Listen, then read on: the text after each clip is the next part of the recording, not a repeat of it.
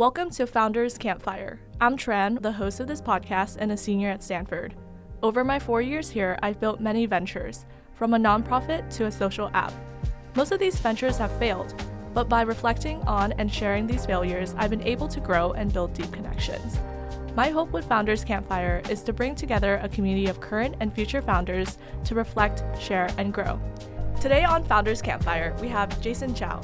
I met Jason through a mutual friend this past summer. We bonded over our aspirations to build a company. I pitched my ideas to Jason, and soon we were co-founders. On this episode, I'm interviewing Jason on his journey. In the next episode, we'll talk about our experience building a company together and why it didn't work out. Jason, welcome to the show. It's great to be here. Thanks for having me. Can you tell us a bit about yourself? Yeah, I'm currently a senior at Stanford and also in a co-term for computer and network security, but also currently taking the quarter off to work on something new with a friend. But previously, last fall quarter, 2023, Tran and I, as she mentioned, started working on an idea and applied to YC with it. I guess my interest in entrepreneurship first started sort of in high school. A high school friend, Matthew Katz, now founder of Caldera, introduced me to cryptocurrency, particularly a crypto called at that time Ant Shares, which later rebranded to Neo. No affiliation with the Neo VC firm, but yeah, it was really taken off. Saw a lot of ICO activity at the time. Admittedly, a lot of it, pretty fraudulent, but kind of, I don't know, somehow got it into my mind, like, why not give it a shot? And then ultimately launched a ICO, raised around $1 million, and decided to try to turn that into a wireless mesh networking company. So we were trying to make little sensors that use Bluetooth in a sort of mesh network fashion. So like even if two nodes are not in range of each other, one can send it to like a relay node in the middle, and that'll relay it or propagate that signal throughout the network. The idea being that this would be pretty useful in areas with like relatively low connectivity.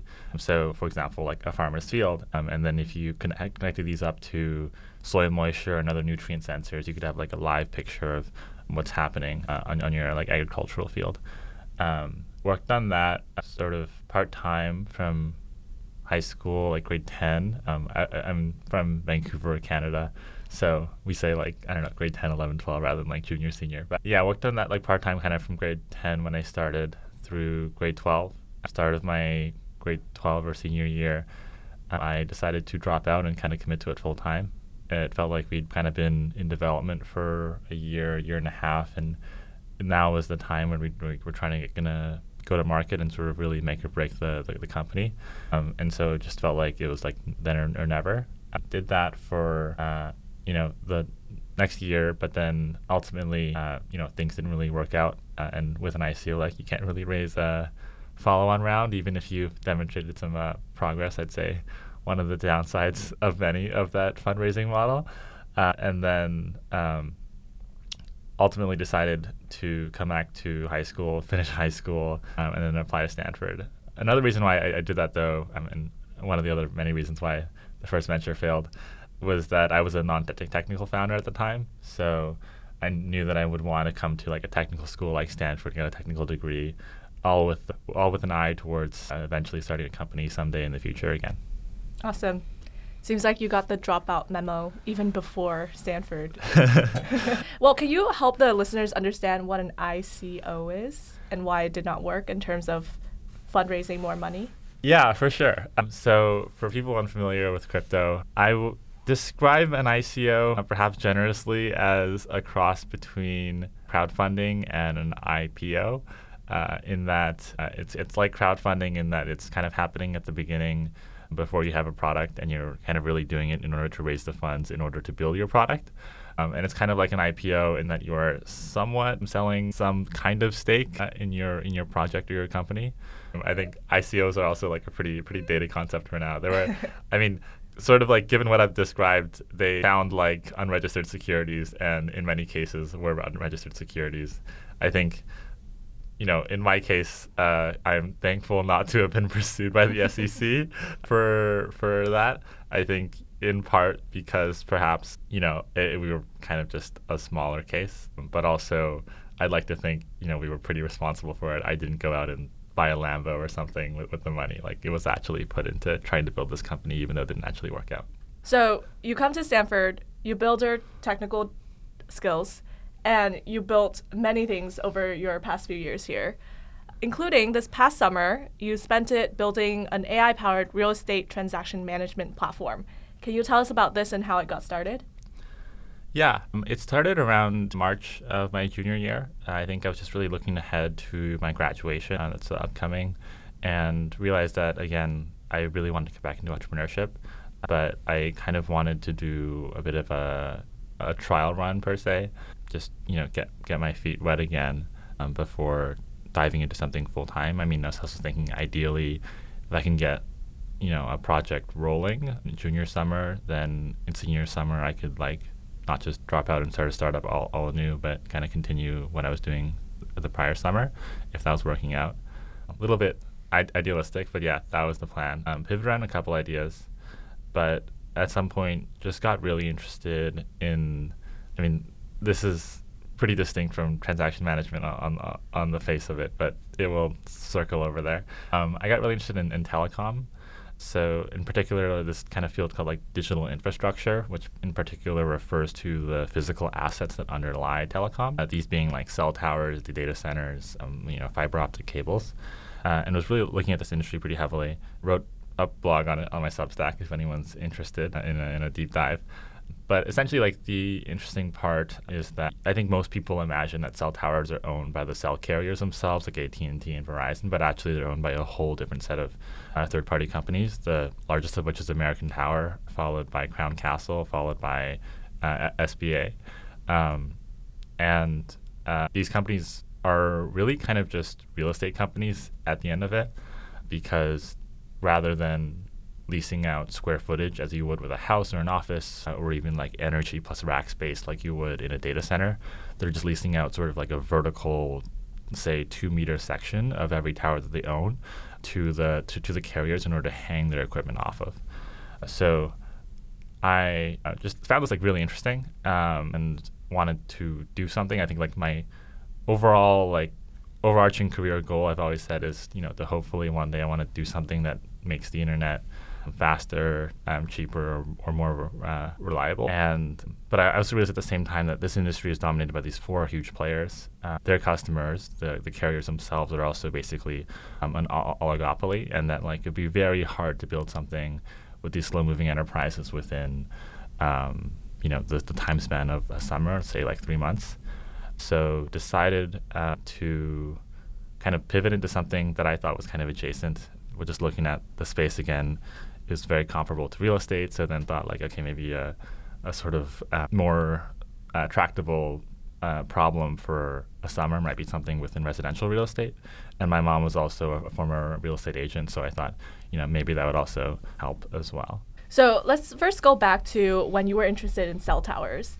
How did you come to realize all of these things about cell towers and the business behind it? Yeah, that was through a lot of very, generous people being willing to hop on a call mainly. There is also one other thing. There's a service called Tegus. It's sort of the modern day competitor to GLG, Gerson Lehman Group. But what these two services basically do is they connect you, mainly targeting the hedge fund audience, with a professional in the field, let's say a VP of whatever at a large firm that you're looking to invest in. And Tegus is a startup that has come into this space, and they're okay, we'll connect you at cost, but then we'll also transcribe and record the conversation, and we'll make that available on our platform to everyone. So anyways, I'm saying this to say that they offer this for $20,000 a month, but my friend and I just kind of signed up for a intro call, said that we were starting a PE search fund, and then they gave us a 2-week trial. So my very first foray into the space was using that free trial to look at a couple conversations with the executives at these firms. But after that, it was just a lot of cold emailing, and I think people were very receptive. I think I found that I don't know. I think it's a very niche industry, and so I think people are just kind of surprised when an undergraduate has shown such a deep interest. Yeah. And I think one big takeaway here from Jason's response is that, yes, you can do a lot of research online, but ultimately you have to talk to people because that's like where your source of truth will come from. And yeah, you just have to go out there, email people, and find hacks like Jason did in order to talk to the VPs. Awesome. So then you narrow down on real estate specifically. Can you talk a bit more about that and then how it led to you building what you ultimately did over the summer? Yeah, so that was also just a lot of cold emailing in terms of like need finding. I eventually got in touch with a firm, Sirhan. You might have seen that the founder of Sirhan, Ryan Sirhan, is on a TV show called like $1 Million Listings. But spoke with their CTO, and then he seemed, I built up this very rough demo. It was honestly like mostly like a fake demo that I kind of stitched together in like iMovie. Hadn't fully built it out. Be lean and move quickly. But it was essentially like if you have two Word documents, a way to like kind of sync changes between them. The idea that like if you had like a legal contract, you might have like a clause in each of them. Like let's say you're like NDA clause, and you have this NDA clause in like 50 of like or like all of your documents. Then if you want to change in one document, it'd be ideal if you could just like do that in one, and then it applies to all of them. So yeah, made a quick demo for that, showed it to the CTO of Sirhan. He said like, this is cool. It's not something that we'd really use, but we think that like you're really smart, and we had these other problems. And so I ended up hopping on like a couple of more calls with them. With their, he was very generous with his time and with his team. Spoke like with their whole like accounting team. And then they told me about this issue with their transaction management software. I looked more into the industry. So transaction management, for context, is essentially like the real estate agent's job that works at a real estate brokerage is to, just kind of be the face of the deal, be that like, human, warm, emotional guy. And then when it comes to actually processing the paperwork, there's a team, there's transaction coordinator, that's their job title at the brokerage, who like kind of actually make sure that the deal logistically moves along. Like, this paper is signed by this date, we're filing this with like the city by this date, the property inspection's being done by this date. And so we just thought that like a lot of this process, is just paperwork, could be automated with better AI-powered software. So that's what I started working on. Yeah. I love that you started talking to people so early. I used to think that like you have to have a full app and then show it to people. But yeah, the fact that you stitched together a demo and then started talking to people and then realized like it was not what they wanted probably saved you so many months of building an app that people would have not want to use. Yeah, for sure. And so I guess that kind of takes us to like the end. So how did it go? I had most of the platform built out by late summer, so like mid-August. Ultimately just realized that like staying in the space was, not something that I'd want to do like long term. And also I didn't really feel comfortable like selling this software to like Sirhan. I talked to some other like firms in the space, and they didn't like, this is something that I should have done earlier, but they didn't exactly like have the same sort of problems that Sirhan had in this space. So it kind of turned out to kind of be more like a little bit of a consulting project. But yeah, I didn't really feel comfortable like selling this solution that I knew I'd be ditching in a couple months to Sirhan. So I kind of just shut the project down. But yeah, I think my kind of takeaway from it is I think that you kind of really want to chart out your values before you start working on something long term. I think I've had conversations like with my friends, kind of just stack ranking money, fame, like social impact, organizational impact, autonomy, personal interest, intellectual stimulation, whatever, on like a hierarchy. And like I'd always thought that like, for example, like intellectual stimulation was like relatively like low on the list. And I thought that as long as like I felt like I was making like, an economic impact or that I was making money, that I'd be happy. But I think in reality, like I realized through this that intellectual stimulation is probably a little bit higher on the hierarchy, and like being in real estate didn't really scratch that itch. And then I had originally gotten into the space because I was interested in telecom, but now like I was pretty far from that. And you worked on this project alone, right?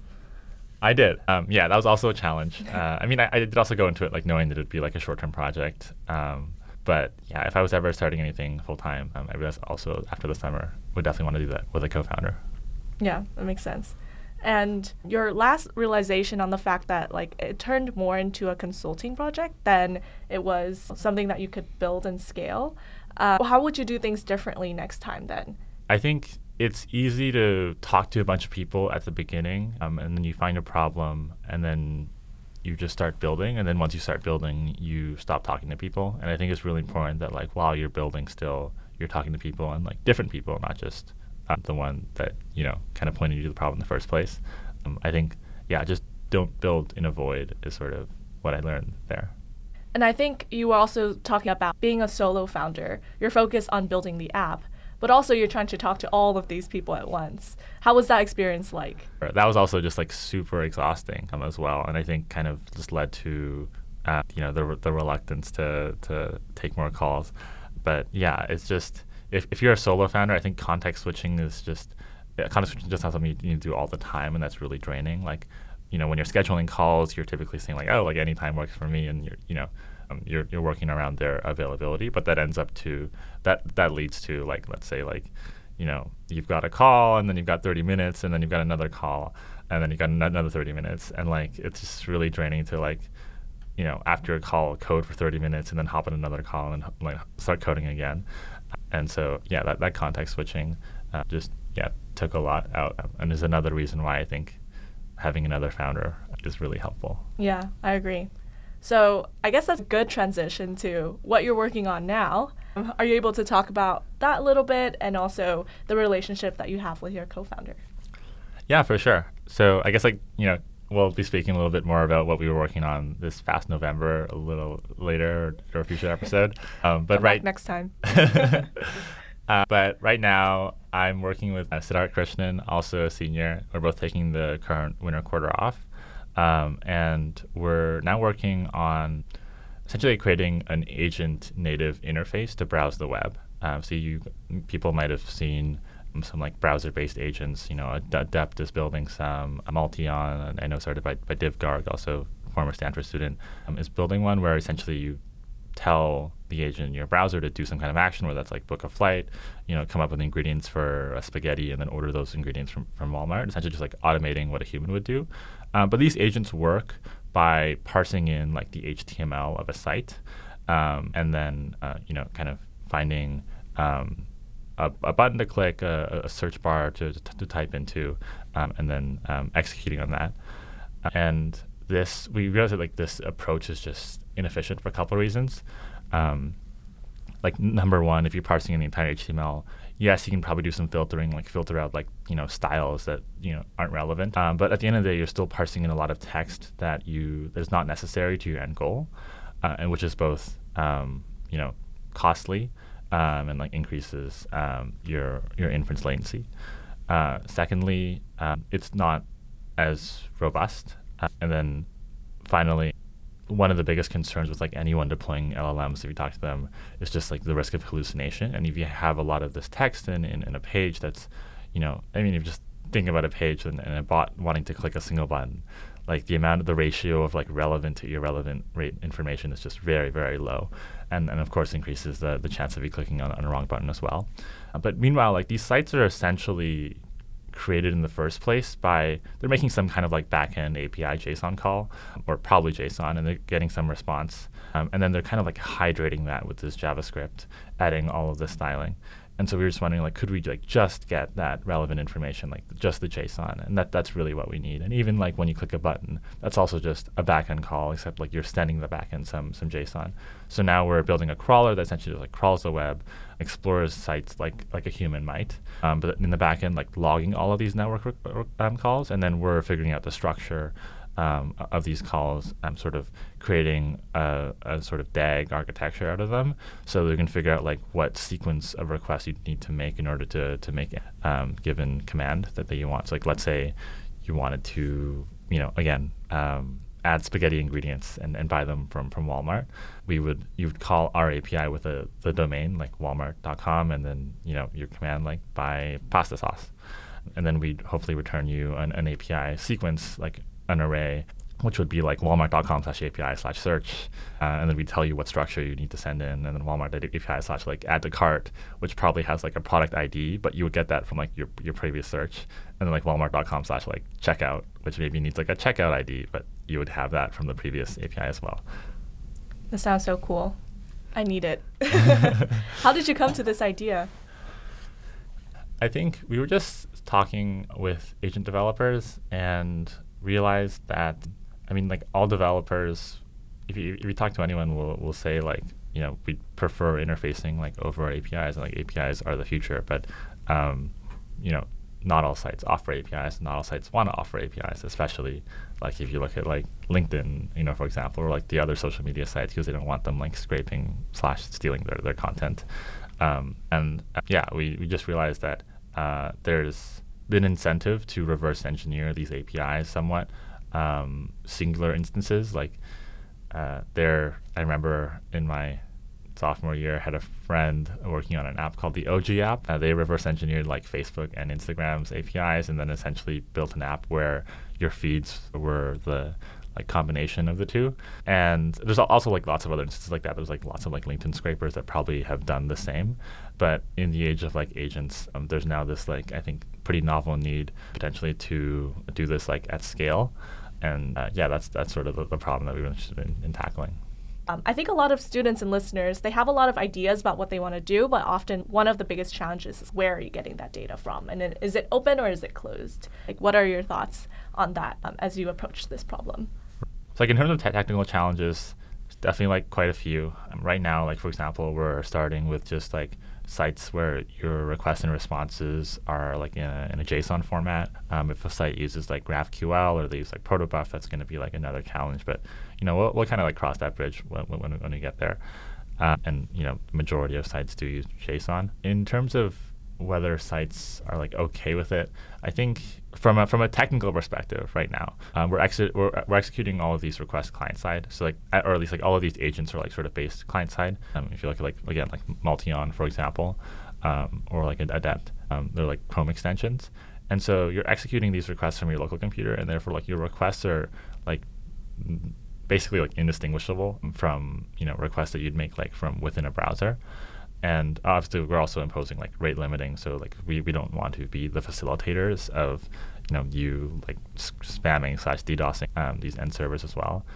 I think ultimately, we need to put more thought into this, but I think we need to construct some kind of argument for the content sites where this is like a win-win situation. Yeah. I think like Plaid kind of ran into this issue as well, and also like even Uber in some sense where like the sites or like the city is like not very happy with like what you're doing, and then you have to either construct an argument where like if you're Plaid, you're like, oh, like people using our API are actually interacting like with their banking systems more, they're initiating more transfers, or like in Uber, I think this was pretty debunked, but like we're like saving emissions or something like that.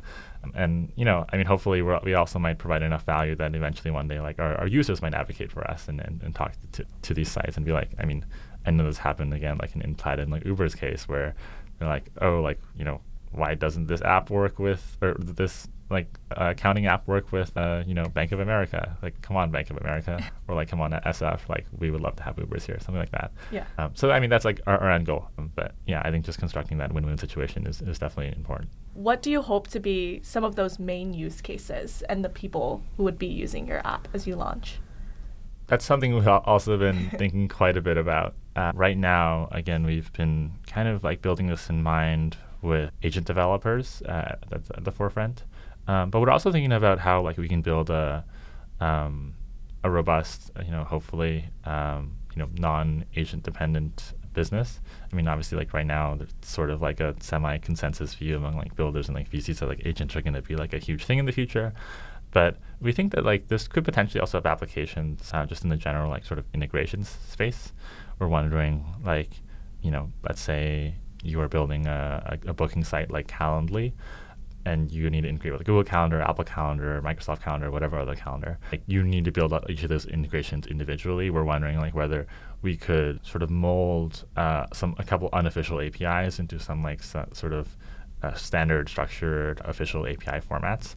And therefore, like if a new user comes onto your new booking site and they use like this different like calendar.com as their calendar and you don't have an integration for that, wondering whether we could like sort of ad hoc create an integration for you so that you aren't losing out on those kind of users just because you haven't built out that integration yet. Yeah.